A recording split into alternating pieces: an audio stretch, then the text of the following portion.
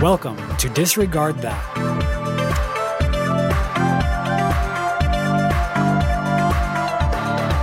Welcome. Sup, bitch? What? The Come Follow Me is split into like 4 different sections. I can't count. No, Yeah. I did. I counted right. So the first one is the Lord wants me to magnify my calling. Second is the Lord delights in chastity.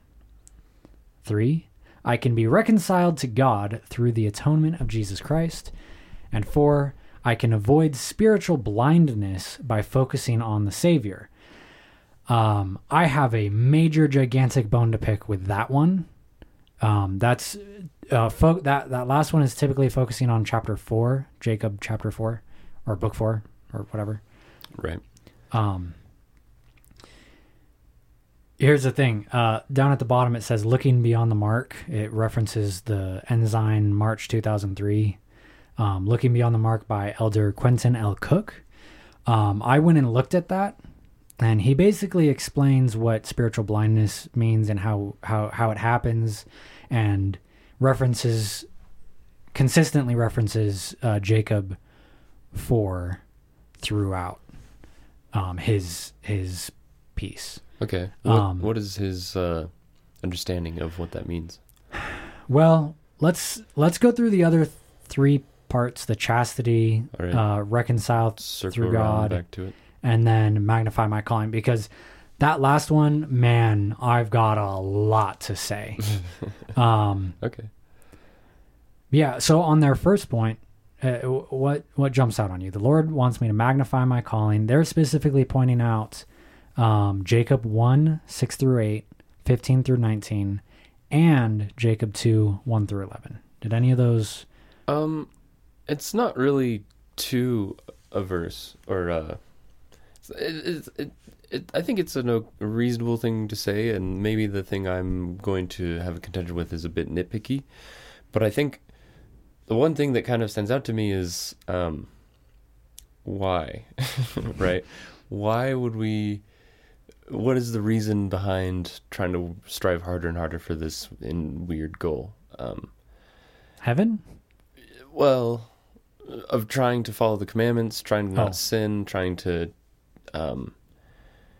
teach others about it, right? Trying to bring the, because I believe the reference to the actual verse in Jacob is few times he's saying they're trying to teach the Lamanites. It's brought to their attention that these Lamanites, the Nephites, are like, oh no, the Lamanites have gone astray off the path. We need to really work hard to teach them about the right ways to do things. And I don't know how legal or how okay it is to bring things up from the Bible, because that's always suspect, right? Well, I mean, because you can just, I see. as far as it's translated New Testament correctly, or Old right? Testament? Both. There's a verse in Numbers and a verse in Romans. Let's talk about that. But essentially, together, what they say is an ignorant sin is not as bad as an intentional sin. That's the verse in Numbers 15:27. I can read the actual verse. That if you doesn't want. sound too insane. That sounds Right. pretty reasonable. I think most. Yeah, I agree. It's very reasonable. If the let's put it like this: if the Book of Mormon has anything against that principle, that would be a bit of a red flag. That'd be a major red flag. Like if you're just accidentally doing harm when you really, really think you're doing good, and then you go to hell or something, that seems not okay. Right. So I think it is reasonable that there is something to be said when you're not aware of what you're doing is wrong. It's, easier to forgive. And, you're totally. not really as much to blame. And I personally agree with that. Yeah. For different reasons, but I agree that, intentionality is a huge part of the equation of goodness. Absolutely. And then the second one in Roman, I kind of want to read this one because it's worded interestingly. Go for it. Romans 14:14, it says, I know and am persuaded by the Lord Jesus, and there is nothing unclean of itself, but to him that esteemeth anything to be unclean, to him it is unclean.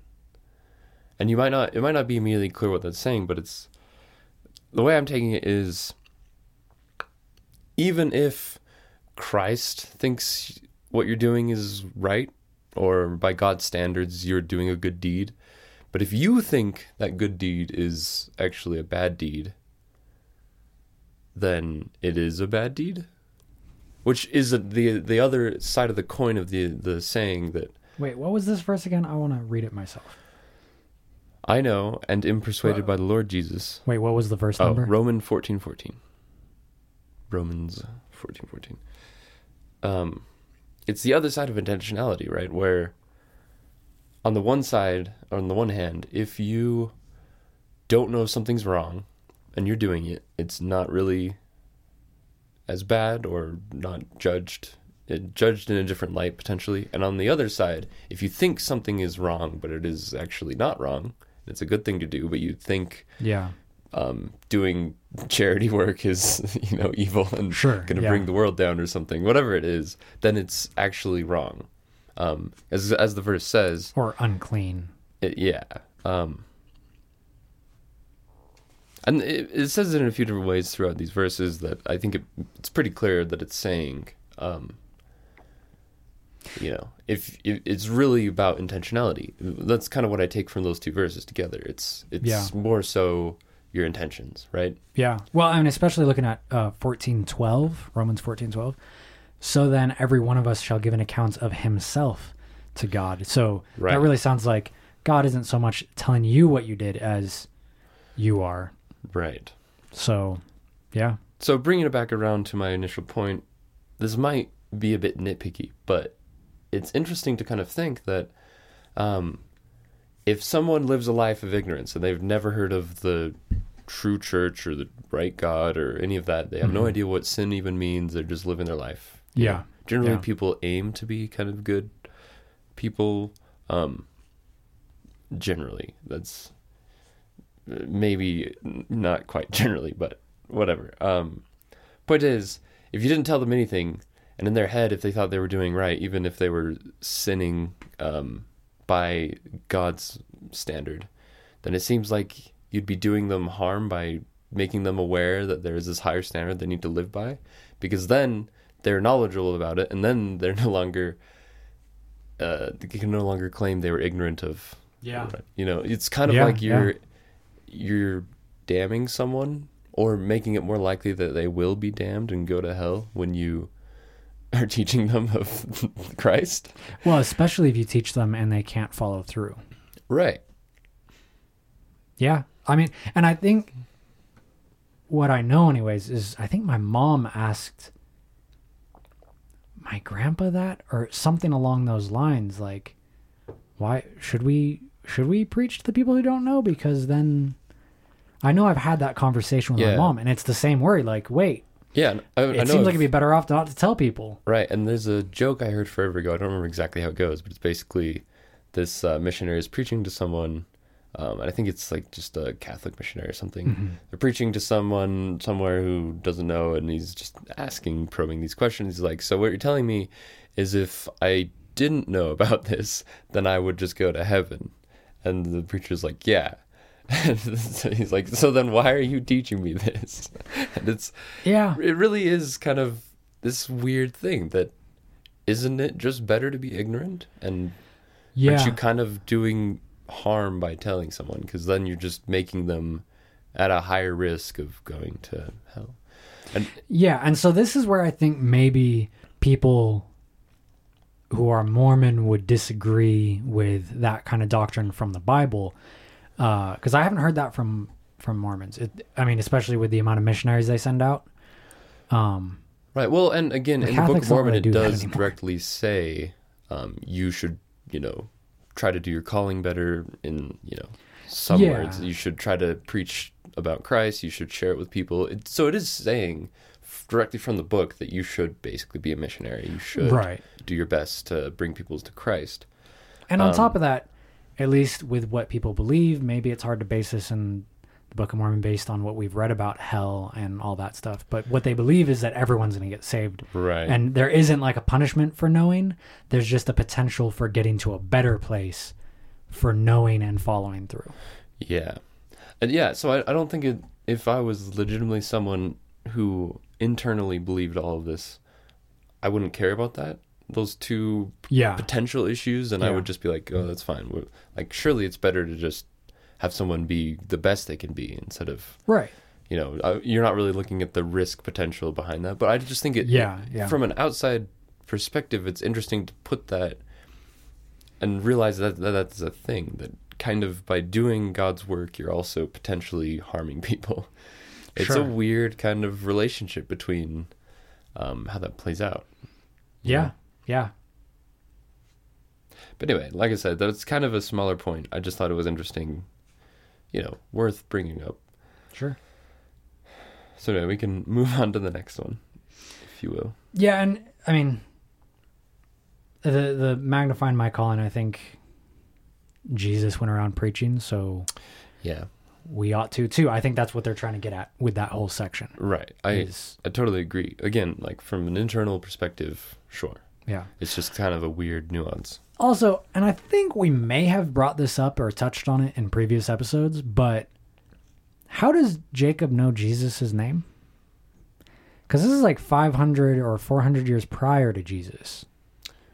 So how do they know so much about him being crucified and all that? That's what I'm kind of confused about. Is God like telling them because they're not evil like the Jews in Israel at the time? Like, I'm really not sure. It's just weird to me that it's like, wait, they're giving them a lot of information about Jesus 500 years before he shows up. Yeah, that's like they're already saying we need to be atoned in his name or whatever. Yeah.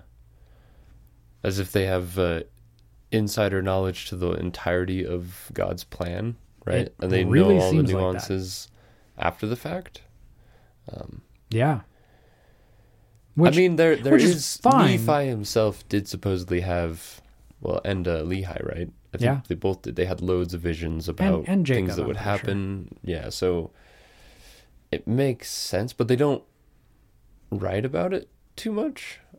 Well, I guess they do. I don't know.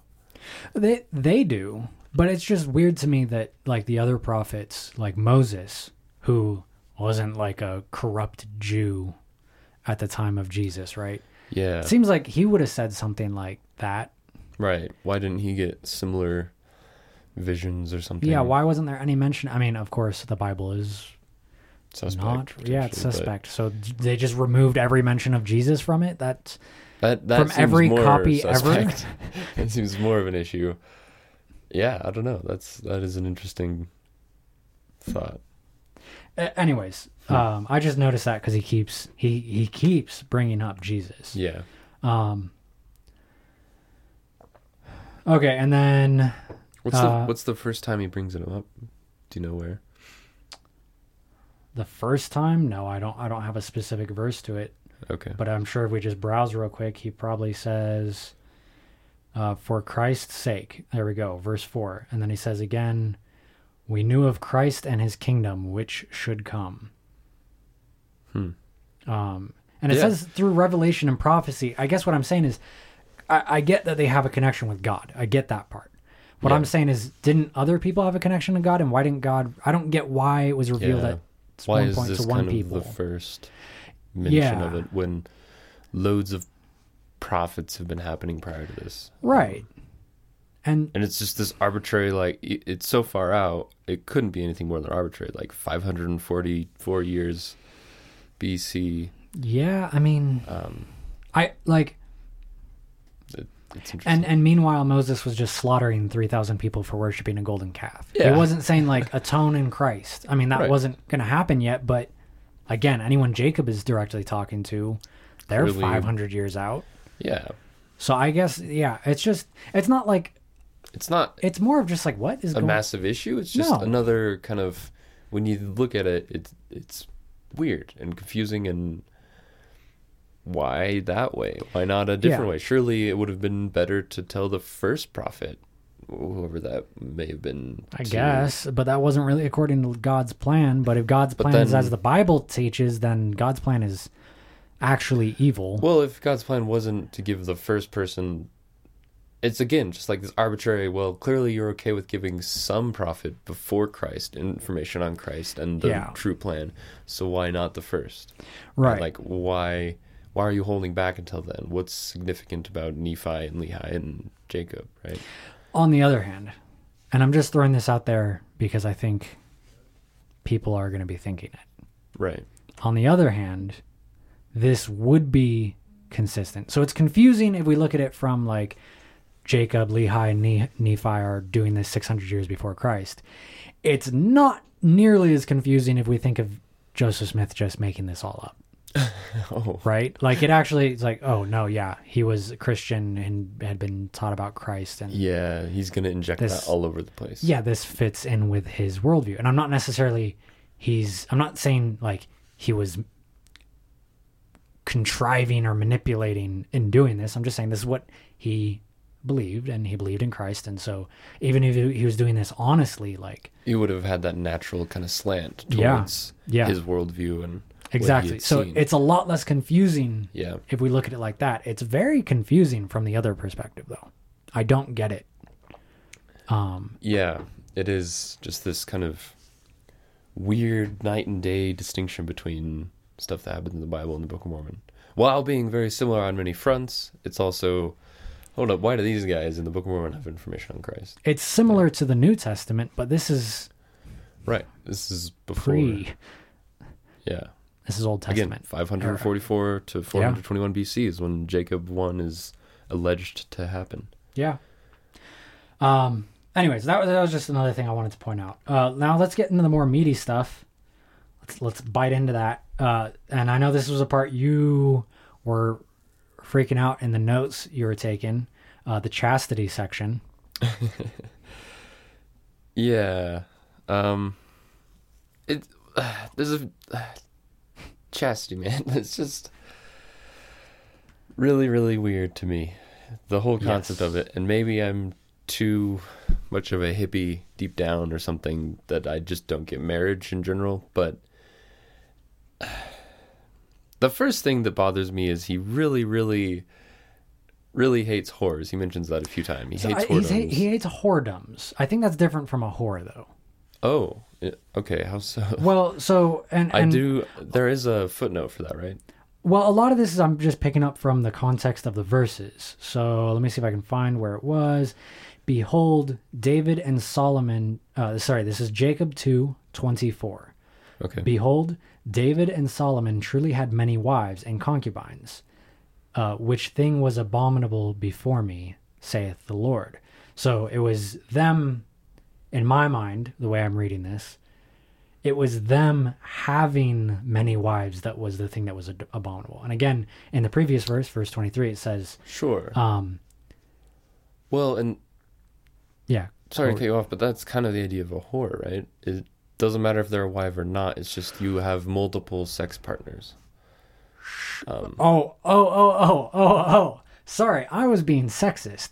You're saying God hates David and Solomon. They were the whores. Oh, anyone who has Yeah, no, that's kind of how I was reading into it. Like, no matter how it works, someone who has multiple sex partners is a whore. Well, because I don't think the women in this scenario have multiple sex partners. Yeah, so I don't think and it's mentioned a few times that when the Nephites are preaching to the Lamanites, they're saying these innocent women and children that you men have been tarnishing their name, and they're like they are not okay with this. They shouldn't be okay with this. God isn't okay with this. It's the men that are being prideful and have whoredoms and all this stuff. See, that's the not okay thing.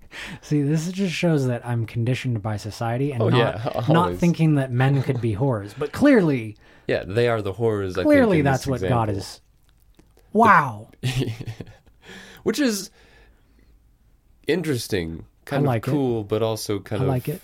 Weird. Stop being whores. Yeah. King David. Don't care who you are.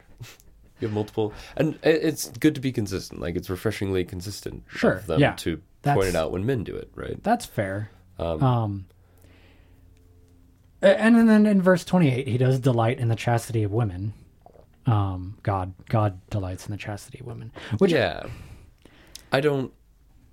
Just that statement.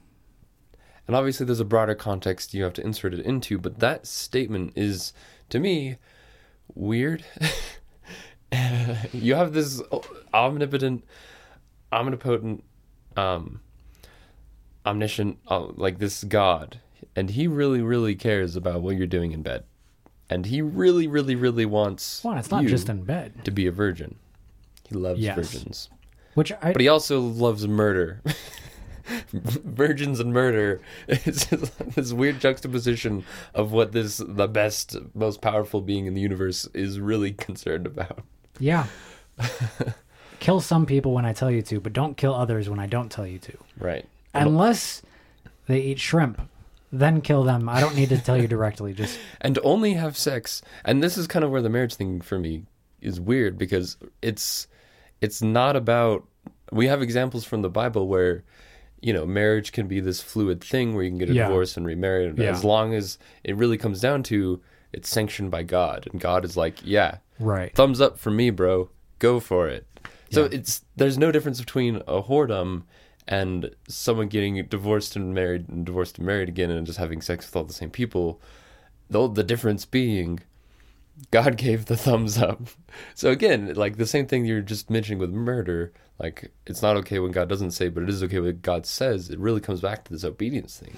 Like it doesn't matter. The act itself isn't wrong. Right. Having sex with a bunch of different people isn't wrong. It's just you have to get God's permission, get married each time before you do it. Yeah. Right? Yeah. There's just so many weirdnesses to it. And then also you have that one example in the Bible.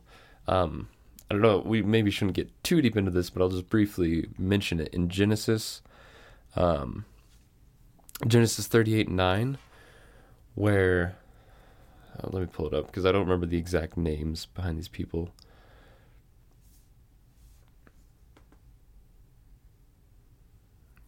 I have most of the other things bookmarked in the app, but not that one for some reason.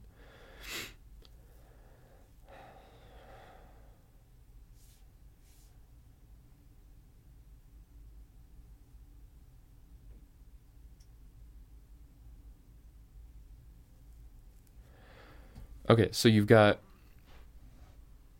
Onan, heir who takes a wife. This guy, he's the son of Judah. Mm-hmm. And then for whatever reason, Judah or the Lord slays him. It doesn't matter why or any of that stuff. But then Onan has to go and be a wife with Er's brother, or Er is the brother of Onan, but he has to go wife his recently deceased brother's wife. So he's marrying his sister-in-law? He's marrying his sister-in-law and is supposed to have a child with her. Okay. And he refuses and just, to be blunt, he spunks on the floor instead. Oh. God does not like this and slays him. Oh. Right? And so in my mind, that is the example or kind of the definition of a whore minus it was sanctioned by God, right? You have this example of someone is having sex with a woman, and then someone's brother then is going to have sex with a woman. So the woman would be a whore if this were to happen, right? Sure. So under certain definitions of the term. Yeah, right. That's despite fair. The fact that God is okay with it. Yeah, yeah. But barring that, it's basically she's a whore. I mean, sleeping with your brother-in-law, not looked kindly upon. Yeah, well, but in this case, God wants it. Sure. But Onan is like, that's wrong. I'm just going to, masturbate over here in the corner and not do my sister-in-law because that's weird. And God doesn't want it. So it's better to lie thy seed in the belly of a whore than to spill it on the ground. Like, wait, I thought it was the other. What is that? God would rather you have sex with a whore. Yeah. Although, that's the verse. Yeah, I wait. So, and again, I don't want to get too far into that. That's probably an uncharitable interpretation, but without the I think when you spin it like that, this woman is essentially a whore, despite the fact that God is okay with it, and God wants people to have sex with her. And this is the Old Testament. So at the very least, they could just say, "Well, that's the Old Testament. Blah, we don't care." Blah. Right. Nah. Yeah, it's still just this weirdness with. I don't know, just sexual No, weirdness. it's super People weird. are weird about sex. It's Very super about weird. sex. And And God really is very concerned about it as well. and we can kind of, there's two ways to look at it. This is all from God, in which it's like, what? Or this is all from a bunch of men, in which it's like, oh, okay, no, this all makes Oh, yeah. more sense. It's a bunch of weirdos in the desert. Yeah. Okay, this is like, it's not confusing when you look at it like that. Right. Well, and kind of, though. There is this thing where we have direct example of the man himself, Joseph Smith, is Yeah. writing this, whether he made it up or not. He's writing these words and he's saying God hates a whoredom. Uh-huh. Right? But then How many wives did he himself have? proceeds to have a whoredom. So, So it's almost as if he's hoarding. Doesn't want anyone else to do it. And actually, this is going to get into the more gray area of what people would super reject if they're in Mormonism. Right. But there are accounts, people, like, there are women's diaries. I don't want to get too much into this because other Yeah. people have gone off on this and gone over these things, and should go find those people to talk about them. right. But there are examples of Joseph Smith among his wives. They kept diaries, and basically some of the things he would do is he would send men to go off on missions elsewhere and then take their wives for his own. Like, Well, they needed as if someone it to was protect them. a moral necessity that, I'm protected, but really he was just banging his whoredom. Like, No one said he was banging them. oh, well, the diaries of these women, Oh, for the sure, women they said have it- accounts of, okay. yeah, I'm basically being raped, and Oh, does that include the 14-year-old? I don't know I don't know the particulars or specifics Okay. of who kept diaries and whatnot. I just know there were a couple Sure. women did keep diaries. And that would be we perfectly have in line recovered those. with what we know about FLDS around southern Utah Mm-hmm. and the Yeah, Warren that is their Jeffs. whole claim to fame, that, like, the church is just trying to sweep that under the rug, but Joseph Smith was doing it, so it should be good. And supposedly yeah. they changed the Book of Mormon, and they have, like, an altered version of the Book of Mormon, blah, blah, blah. But again, I don't want to get too far into that. Yeah. Like, it's Well, into but deeper... it is interesting to point out that the Book of Mormon clearly says don't have a bunch of wives, and then all the founders of the church had a bunch of wives. Right. Again, it makes more Weird. sense. Like, when you put it in that context, they're kind of just setting up this doctrine to play into what they want. Yeah. You, sir, don't have much wives, but that means more for me. Right. But yeah. Anyway. Yeah. But so chastity, no whores. Clearly the men were whores. Yeah, and God hates them. Which is, I actually, calling the men whores and saying that God hates them, I don't have a problem with that. Guys who are raping lots of women, totally chill. Oh, yeah, no. Totally like, chill with that. To me, I like that standard. Well, kind of, right? If it's all consensual, I'm cool with it. But if they Yeah. are just, like, I don't know the actual definition of a concubine. I don't know if it's It's a sex slave. entails It's that a they're sex slave. forced into it. I mean, I guess you could have a willing slave, but that that that kind of defeats the purpose of a slave. Yeah, you're a wife. So the same thing with a concubine. You could have Yeah, a no. willing concubine, but it doesn't really matter. They're a concubine. Yeah. Yep. So it is super rapey. Like, even if they're consenting, it's not like there was ever a point, like, if they decided to stop consenting, but then it would just become rape. So Yeah, it's like if someone started raping you and then halfway through you're like, oh, okay, actually I'm okay with this. It's like, well, they're still raping you. They're Yeah. still a rapist. Yes.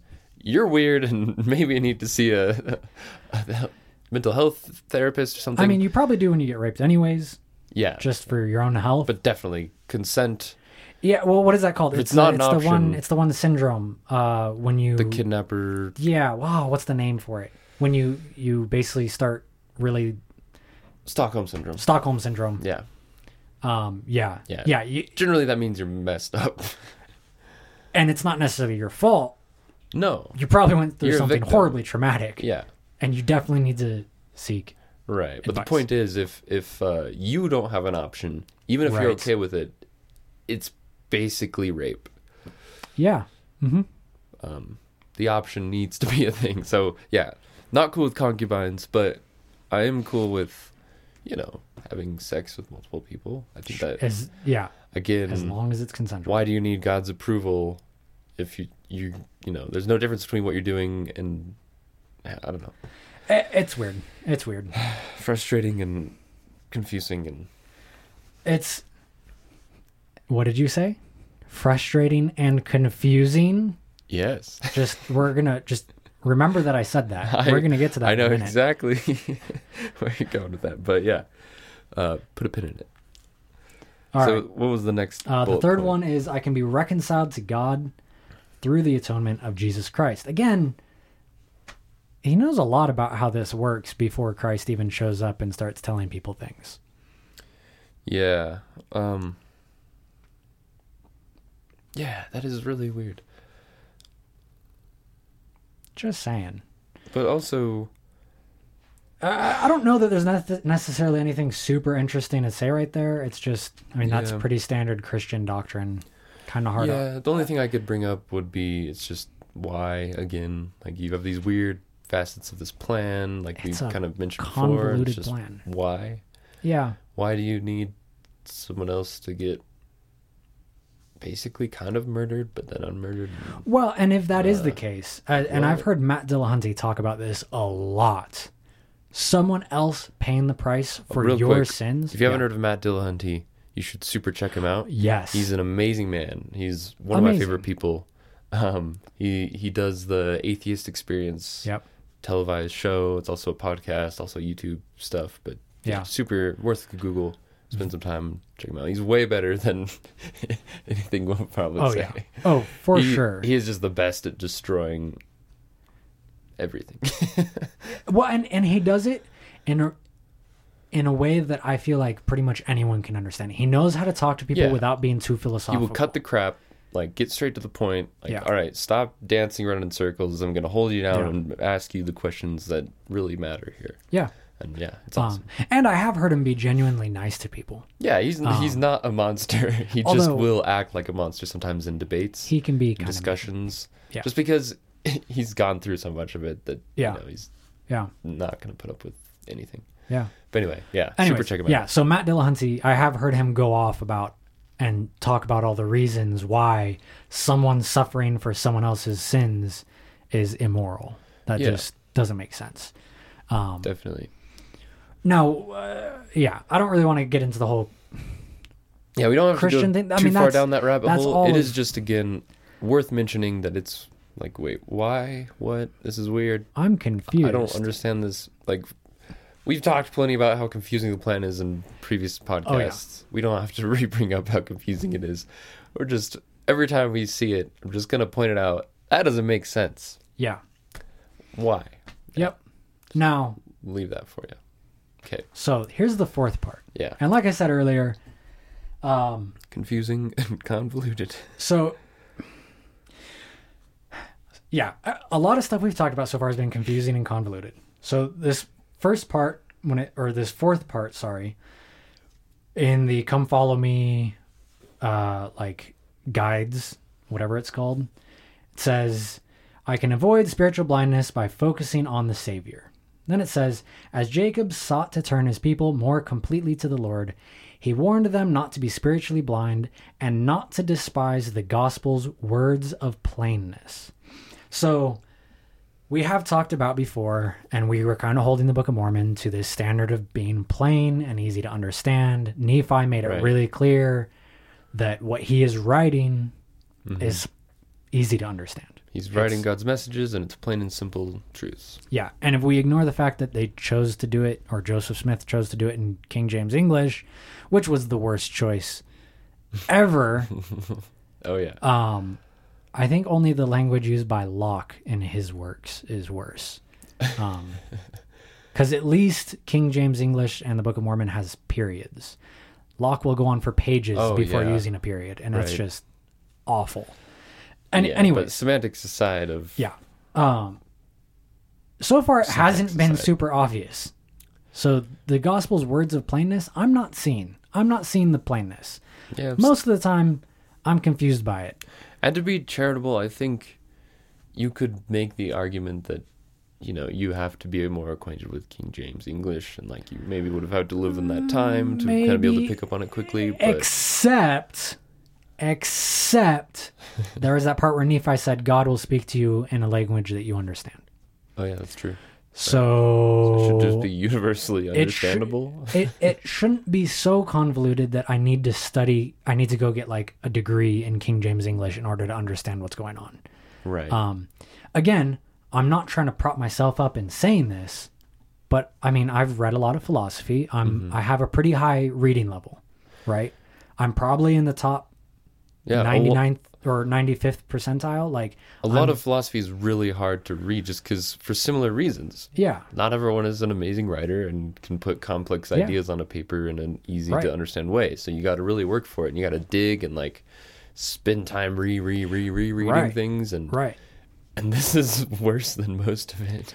It's worse, and even when I feel like I get the concepts and I understand what is being written, even then it's like, wait, why would you write that? Why would you say that? What is the logic behind this thought? It doesn't always make sense. And just one big thing that I've hated and you've brought up in the past that is just like, why is this happening? Why are they talking about this? I'm confused because we're getting beside the point. Is they mention over and over and over that like, oh, I don't have a lot of room in these plates, so I got to cut some of the history. I can't say things. And it's like, maybe at this point, 30 verses, 40 verses total have been spent on probably more than that, because I feel like writing the fact that they can't write a lot. Well, and then how hard it is to write on these plates, and like it's really important. It's like, why do you keep bringing that up? You know? Yeah. It's so Book of Jacob 1 looks like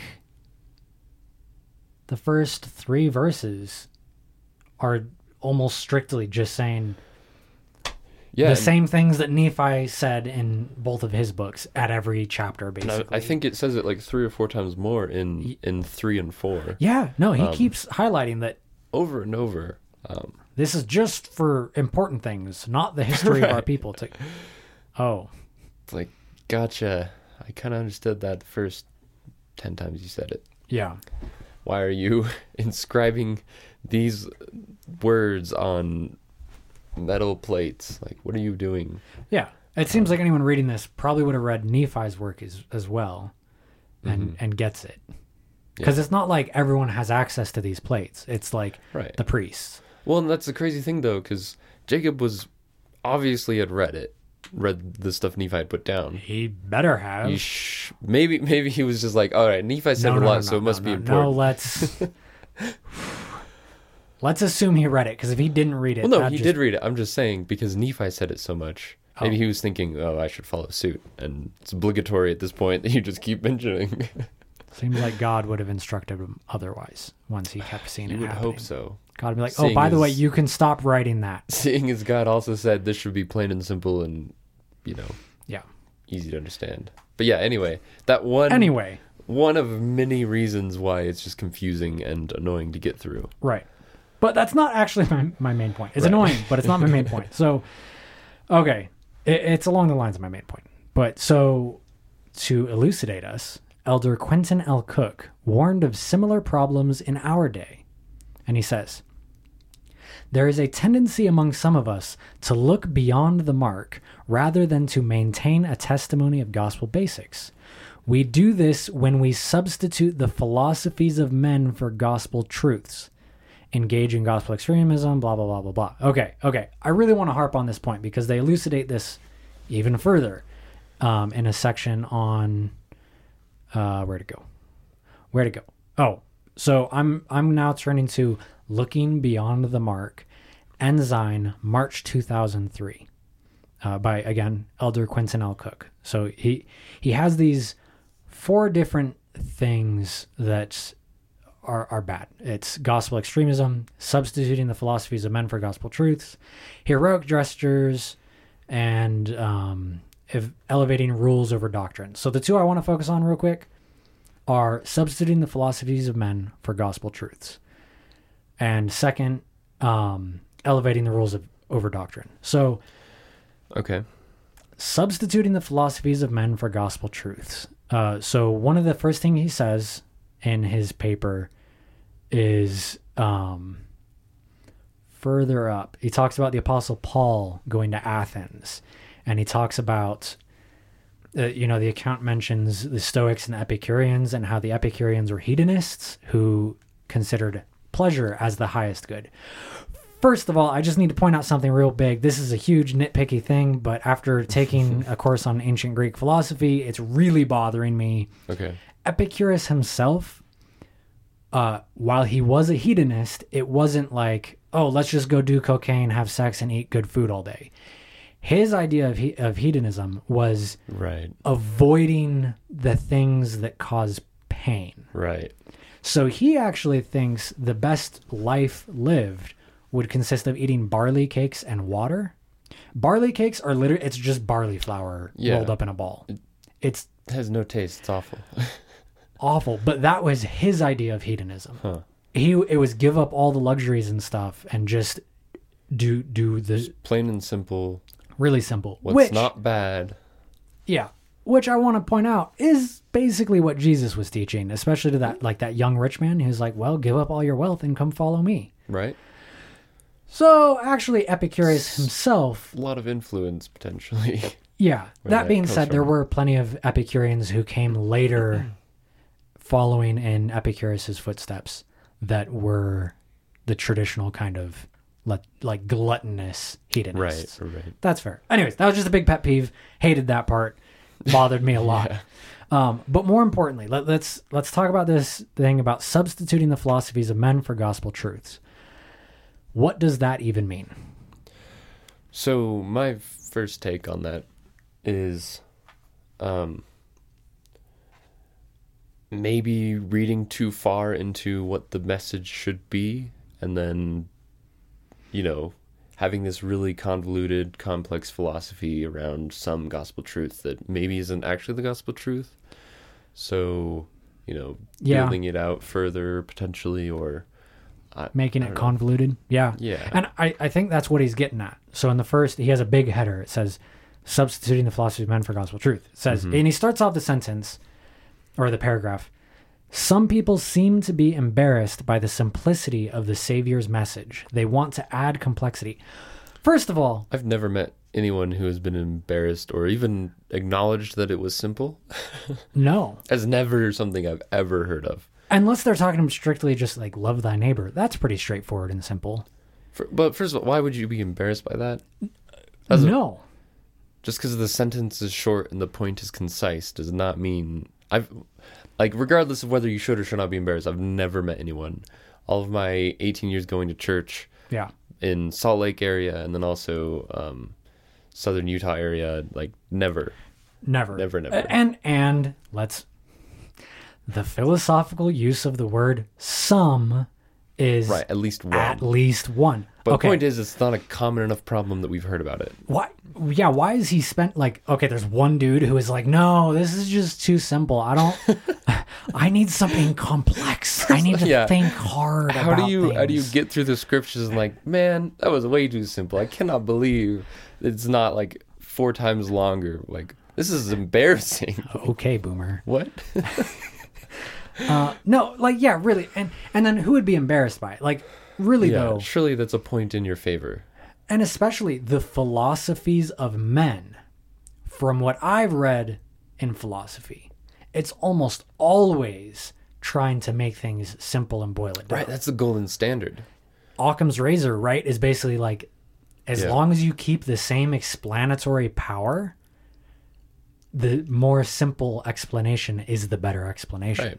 As long as you can explain everything. Right, because there's less points of potential failure, right? Yeah. There's less places where you could go wrong, so that's, from a probabilistic argument, you're more likely to be right. Yeah, Just simpler is better. Simpler I is would easier. be 100% the best Christian anyone has ever said, as anyone has ever met, if the Bible consisted of one sentence. Love thy neighbor. If that was it, I'd be like, yes, I am so down for that. when it gets to thou shalt not kill, oh wait, these people are worshiping a calf, kill all of them. And actually, That's when I start hundreds going, upon hundreds of oh. pages of exceptions and convolution and, it's just everywhere. It doesn't help it. Doesn't help anyone. No. When you have to spend forever to get the message across, you have to just devote a lifetime studying. The fact that Bible study is a thing, that just proves it's not simple. Right. You have to study the crap out of it. You have to spend You have to so spend your whole much life. time just understanding a little bit of it, that is not something that is simple and easy to understand. Yeah. So, and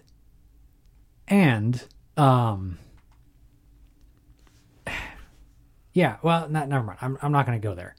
It's frustrating. It's not simple. I kind of want you to now. No, Really it's fine. There's another thing I want to say. So it's not simple. And if it was simple, who's doesn't complaining? like that? Who's being embarrassed? Like, oh no, my philosophy's not It's too easy to understand. long enough to be a dissertation. Oh no, people can read it and not be pulling their hair out. To be fair, the what do they call them? The people who would walk around Greece before Socrates showed up, who just walk around Greece pretending to be all smart and stuff. The sophists. So these are the guys who would these are like the motivate. These are the what's that guy's name? Not Peter Jensen. He's gotten real famous, but Matt Dillahunty slammed him hard for being an idiot. Oh, Peter. Now that you said the wrong last name. No, well, but people like Ben Shapiro and all these like Milo Yiannopoulos or whatever his name is, these guys pretend to be smart, but really once you do some... Jordan Peterson. Yeah. I had it backwards.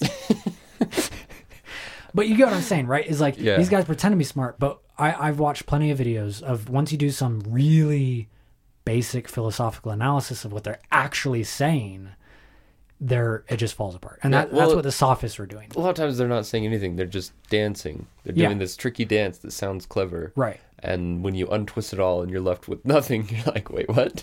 Yeah. And so there are definitely people who want to have complexity so that they can make themselves look smart.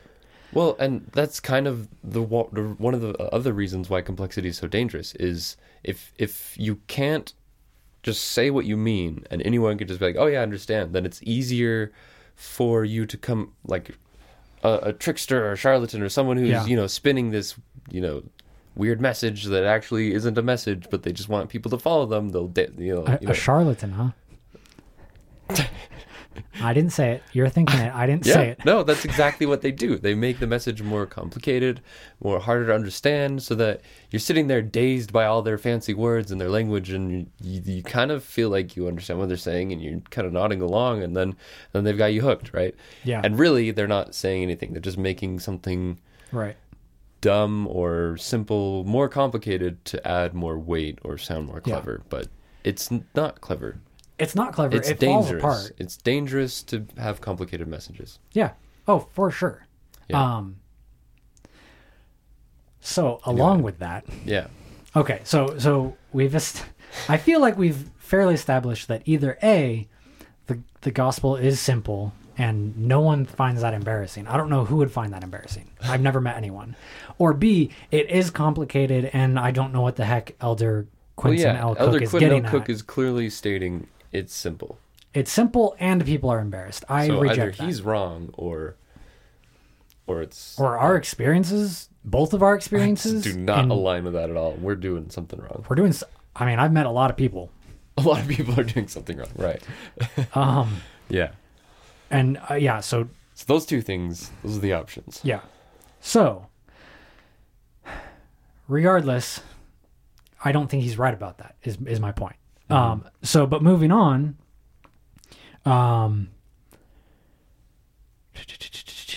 he goes down, he talks about gospel extremism, and heroic gestures as a substitute. So really that's just getting at, hey, it's the day-to-day living, just being nice to the lady you meet in the store is sometimes like doing that every day is more important than doing one heroic gesture of a lifetime, which I kind of get. Yeah. Do things consistently. 100% agree with. That's fine. I don't have a problem with that. That's good.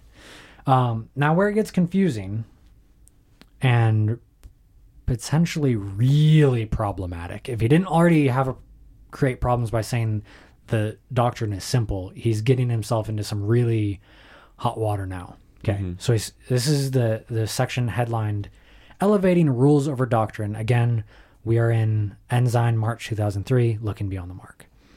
So he says, the Savior was concerned when others elevated rules over doctrine. He said in Matthew 23:23, "Woe unto you, scribes and Pharisees, hypocrites! You pay tithe, but you don't pay attention to law, judgment, mercy, and faith." So they were like following the rules, but they weren't doing. They didn't have the heart, the spirit of the law, right? Yeah, it was the letter, but not the spirit. Right. Okay, so we already have that it's simple, right? So he's making the case that it's simple and easy to understand, right? Mm-hmm. But that some people are taking those simple rules and making them convoluted and hard to follow. Right. The Pharisees and the scribes, right? Mm-hmm. Then Elder Quentin L. Cook is now quoting Elder Bruce R. McConkie of the Quorum of the 12 Apostles. I really like saying his last name.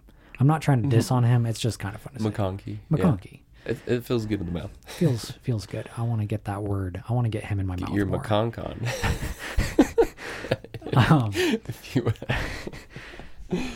So he said, okay, so as I said, Elder Cook is now quoting Elder McConkie. They took the plain and simple things of pure religion and added to them a host of their own interpretations. They embellished them with added rites and performances, and they took a happy, joyous way of worship and turned it into a restrictive, curtailing, depressive system of rituals and performances. The living spirit of the Lord's law became in their hands the dead letter of Jewish ritualism. Oh my goodness. Pause. Yeah. If I was reading an article from, I don't know, say an anti-Mormon literature or something,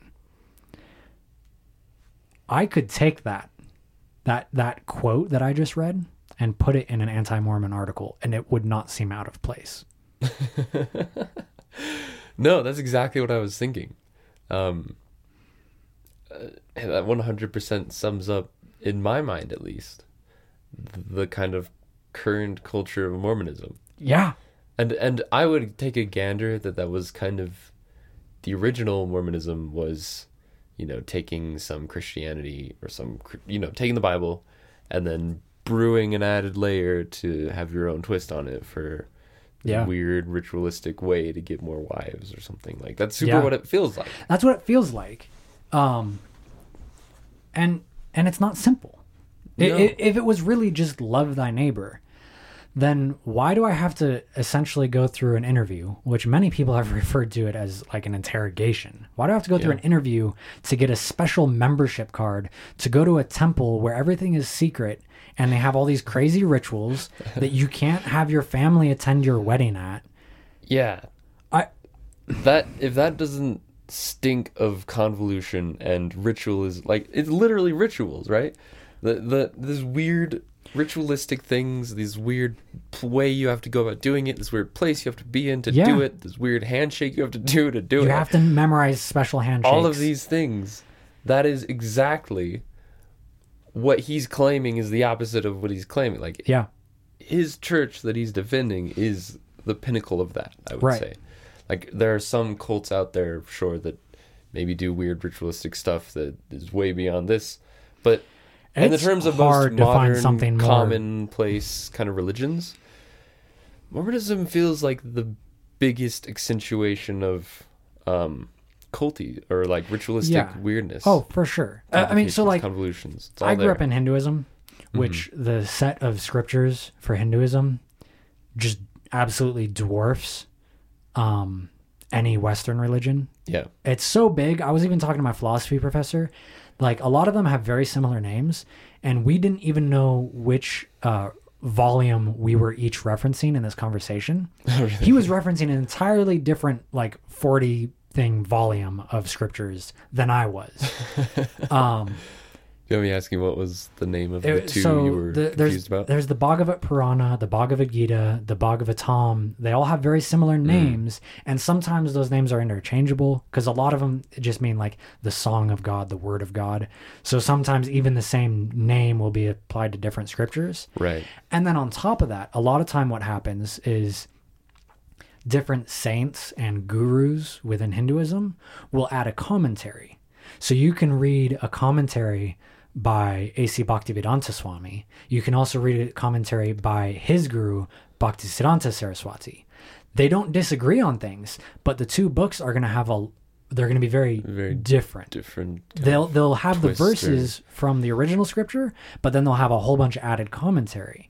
And this is what we see in like books, the New Testament is basically a bunch of commentary by St. Paul on Christ's message, right? Well, it's kind of also like the enzymes, right? Messages from the prophet. It's the same thing. But they're really dense and there's tons of them. So my point in saying this is that Hinduism is really big and complicated.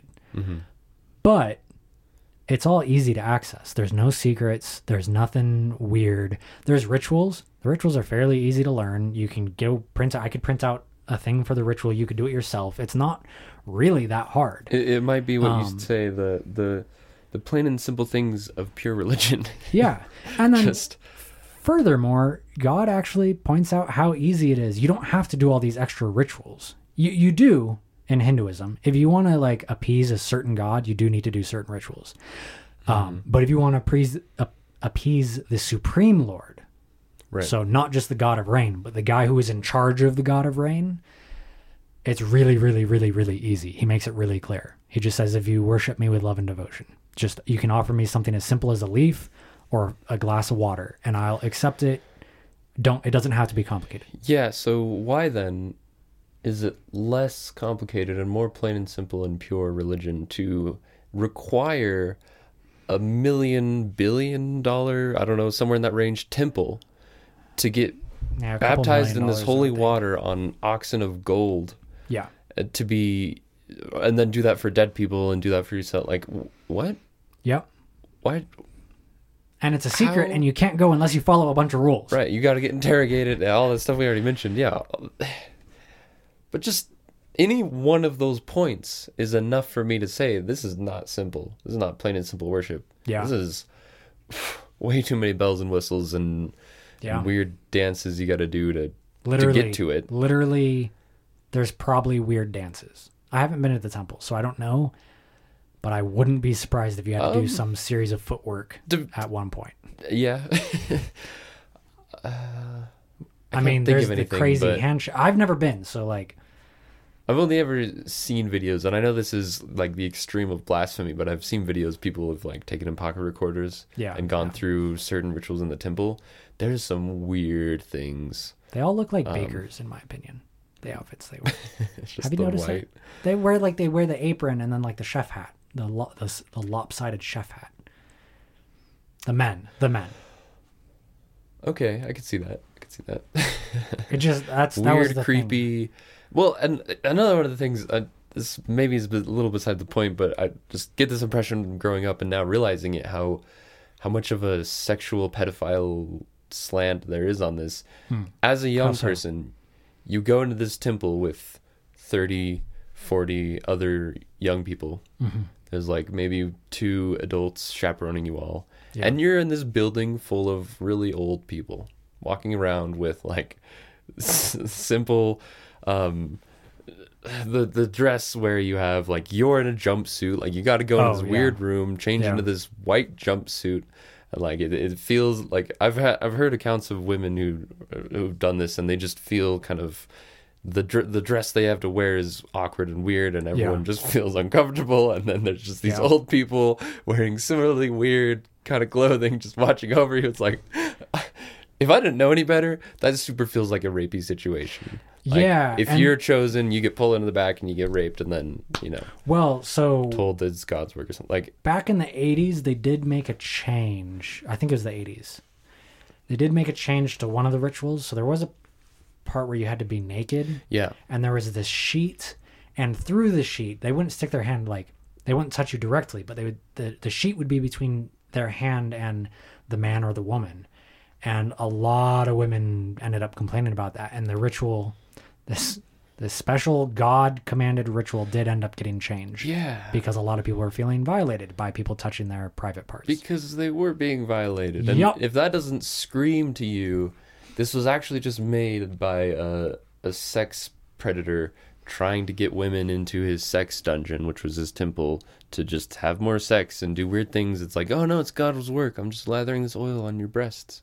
Don't worry, it's God's wish. Yeah, like, and it's just crazy convolution, complications. It's not pure and simple religion. It is weird. right. Yep. And this kind of goes back to what we were saying earlier. Like, it's really confusing and hard to understand if we accept it as the word of God. But if we accept it as a pervert, Makes sense. this all fits together perfectly. And just to add a quick point there, because I know some people might look at this, what we're doing, our conversations are saying it's really hard to understand. Like, they might try to call us out for ourselves making it more complicated than it is, and like doing this dance, and we're the charlatans. But I'm going to tell you, this is exactly the same sort of process we do in philosophy classes, right? You get a book, it's really hard to understand, you do the dance, you like dig into it, you pull out specific references, you see if it makes sense internally, like you do all the stuff we're doing. It's the same exact process. So we don't have this different standard for religious texts. We're using our philosophy understanding and knowledge that we've learned as best as we can to try to understand it. And it's still just... And that's not to say that other people who haven't taken philosophy courses can't do this. No, you can't. Yeah, but for sure. But if they claim it simple, right? Yeah. And I ask them a simple question about it, and they can't answer it easily without going into more convoluted things that I can then follow up with more simple questions. That is...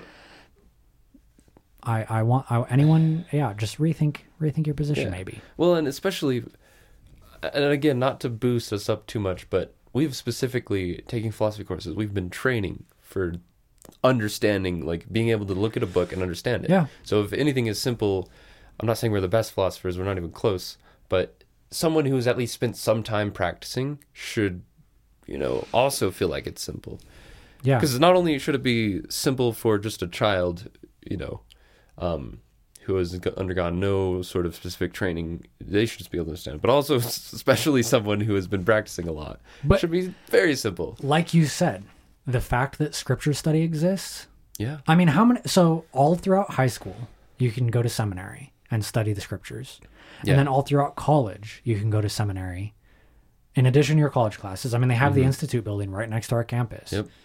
So it's not like no one's actually claiming that this is simple. They're claiming you need to have an expert teacher guide you through how to read this stuff. At least an hour a day for years and years of like you going through really deep and asking questions, and they'll clarify and like, what?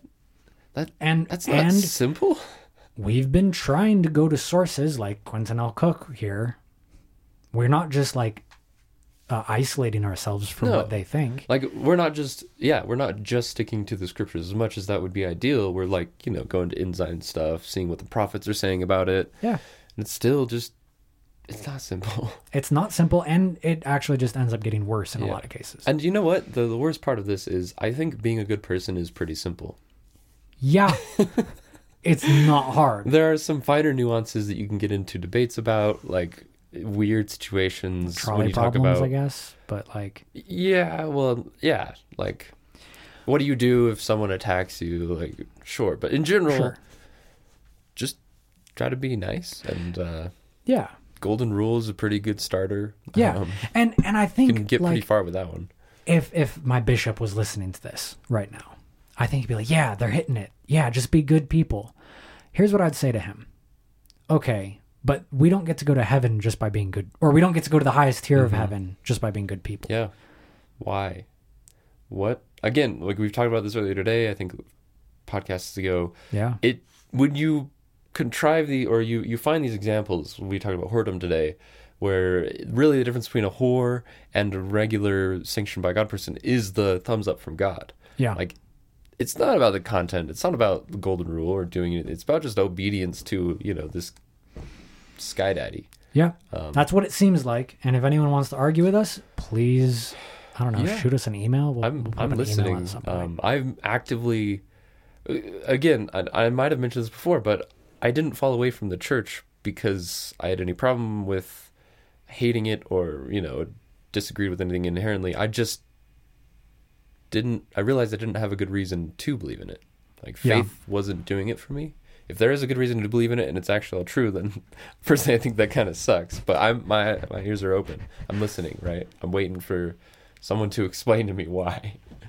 And I have gone to so I'll go to church sometimes and I'll talk to my bishop about it, and he's got a PhD and he's a bishop, so it seems like if anyone knows, right, he should be able to explain it. And a lot of times this is his answer. Well, I have questions too, and I hope that God will answer them when I get to heaven. Right. It's like, whoa. God works in mysterious ways, or you just gotta have faith. Like it boils down to that a lot of the times. I mean, I guess that's a simple doctrine. You don't understand anything until later. Yeah, plain and simple. But then it's like, well, then that's not a doctrine. That's just you. Yeah, that's saying skepticism. Things That's are complicated. You don't know things, and you can't know things. Yeah, so it's just mind-boggling when you simultaneously hold the position of I know the things, and then you can't actually know the things. Yep. It's like, we agree with one of those things. This is the other one that seems to contradict the thing we agree on that I have a problem with. How do you know those other things? It's bad. It's it's really bad. Yeah. And just frustrating because, again, it is that the irony that they're literally saying it's simple, it's easy to understand, it's plain and simple religion, while being the pinnacle of convolution and ritualistic, and saying themselves, they will say to your face, you just said, you sometimes have questions, you just don't know, God works in mysterious ways. It's like, you can't hold those two things simultaneously. Really? Those directly contradict. It's simple and it's complicated, and you gotta, find out later when we die. Like, no, that's called hypocrisy. It's called contradiction. Yeah. It's called logical absurdity. Like, I don't get it. And I do really find it funny that they think that, again, I would just love to post that quote from McConkie in some kind of like anti-Mormon way, and they'd be like, oh, by the way, that was and you should wait until some Mormons come along and try to rebuff it, right? Rebuke it. And you just see what they say, because I'm sure people would be like, no, that's not true because of this and this. It's a dirty trick. And then, you put like, actually, this was McConkie said it, so And then what do you say to that? Oh, well, because they clearly are following almost all of those things that he outlined, the Mormon churches. It's complicated.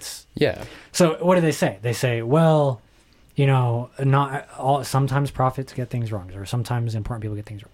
So you're saying... What are you saying then? Well, are you saying your church is complicated? And yeah. That's not a good thing either. Like, if they try contradicting McConkie, that's really bad. If they say... It's so complicated, even the leaders are getting it wrong. Yeah. And aren't aware it's complicated. Yeah. So... Or I guess maybe he's just so intelligent that, his group of friends, they just think it's simple, but... It's simple, guys. We'll explain it to you. Come to our special buildings that are simple and easy to understand. And you have to take off your clothes at certain points and get rubbed down with sacred oil. Like, hold up. That sounds like not plain and simple religion. That actually, again, seems like a sex cult. No, plain and simple religion is like what the born again Christians are. I think that's pretty plain and simple. Yeah, I don't necessarily agree with it. Oh, definitely not. They run into plenty of contradictions, but it's believe in Jesus. Simpler than this. That's it. It's just believe in Jesus. Yeah. They literally there's no you don't even have to understand it. They walk into contradictions all the time. I had a guy arguing. I was arguing with a born again Christian, and he's like, "Yeah, I know the argument I just told you was a circular argument. Doesn't matter. Just believe." Right. And I was like, at least they admit it. Yeah, and it's like. That's simplicity. Still an issue, right there. But it's a lot simpler. Yeah. Like, plain and simple. They don't care. Yeah. Just as long as you could have their doctrine in like a single page, a pamphlet or something. Believe in Christ. One and done. Right. Do you believe it? And so that was the last paragraph of this Ensign article that I just love because it's completely asinine. He says, again, this just kind of follows the other asinine things that Elder Cook was saying. So he says, one of the great challenges of this life is... Okay, what do you think he's going to say? Without looking... One of the great challenges of this life What do I think he should say or would say? Yeah, what would make sense? One of the greatest challenges of this life is understanding that freaking book. Okay, understanding scriptures. That's hard. That's a great challenge. Struggling with, I don't know. I could list off a lot of things, but... Yeah, there's a lot of hard physical things we have to deal with. No. None of that. One of the great challenges of this life is to accept Christ for who he is. I thought that was simple. What are you talking about? Are you a born-again Christian? Like... Okay. So the scriptures are simple and easy to understand. Okay. And it's hard to believe in Christ. It's hard. So if they're simple and easy to understand, then the logic should be fairly straightforward. Yeah. And we should use very little logic because that's the philosophy of man. Yeah, and understanding who Christ is should be straightforward because the scriptures are simple. Yeah. So understanding who Christ was and what he did was simple. Yeah. So why is that a challenge? I've never had a problem accepting that Trump is the president of the United States. No. I don't like it. No, sure, you can have issues with it, but it's easy to kind of understand. It's really easy to accept. That's the state of the fact, and it's the state of the matter, right? Like, so it's not. They can't just simply say, "Well, you don't like that Christ is your savior." No, that's not it. It's just that I need better evidence than what you've provided. Right. I have really good evidence that Trump is the president. Sucks, but it is what it is. Sure. Your evidence that Christ is our Redeemer and Savior? First of all, if that's true, it brings a whole host of problems. Right, but we're not there yet. We're not there yet. Like, I plain and simple don't understand your plain and simple doctrine. Yep. So he first says that it's plain and simple and easy to understand, and you shouldn't interject it and make it complex with the philosophies of men, and then says accepting this is the hardest thing. It's actually really hard. In the same article. He plays both sides of the same coin. So, and maybe his follow-up to that clears things up. When he is the foundation for all that we do and are, we avoid the theological blindness that results from looking beyond the mark, and we reap the glorious blessings. So if we just build everything on Christ, then we won't be blinded, and it'll be easy to understand, I guess. So maybe we should just throw out all those scriptures and just be born again Christian. The scriptures are the words of Christ, so that would be building the foundation on Christ. But they're not simple, man. I'm so confused. He says they are. I'm so the confused. Book of Mormon itself says it is. And I even went to seminary for 3 years or something. Oh, and that's the thing.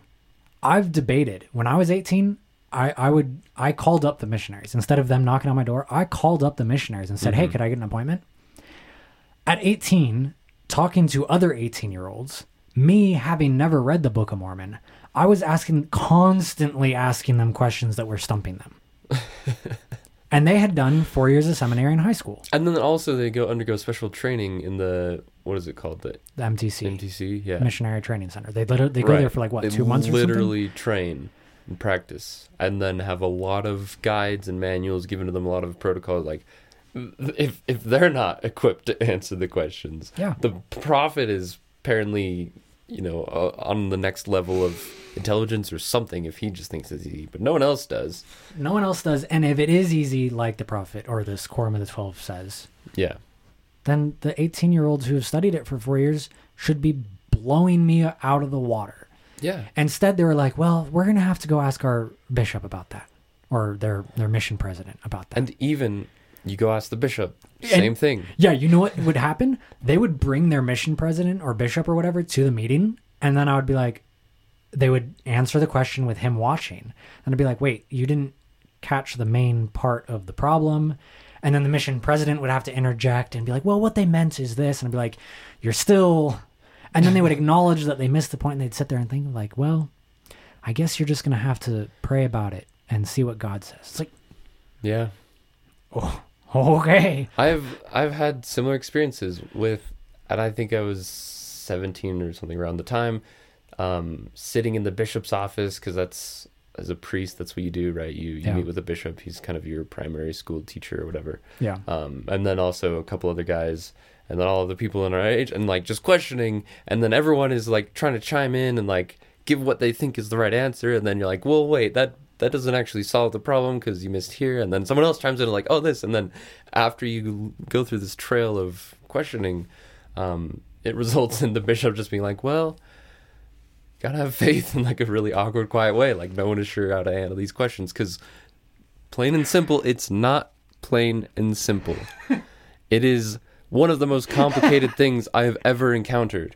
Like, no one has answers, and the people who supposedly should have answers are just telling you the answers are obvious, and then also simultaneously saying it's really hard. Like, it's like absurdities within the absurdities. Like, I feel like we've circled around into this realm of it's so extreme that even the extremities seem normal with how extreme the new extreme is. Like, I just don't even know what to You know what it seems like? What? It seems Tell like me. they're charlatans trying to trick us.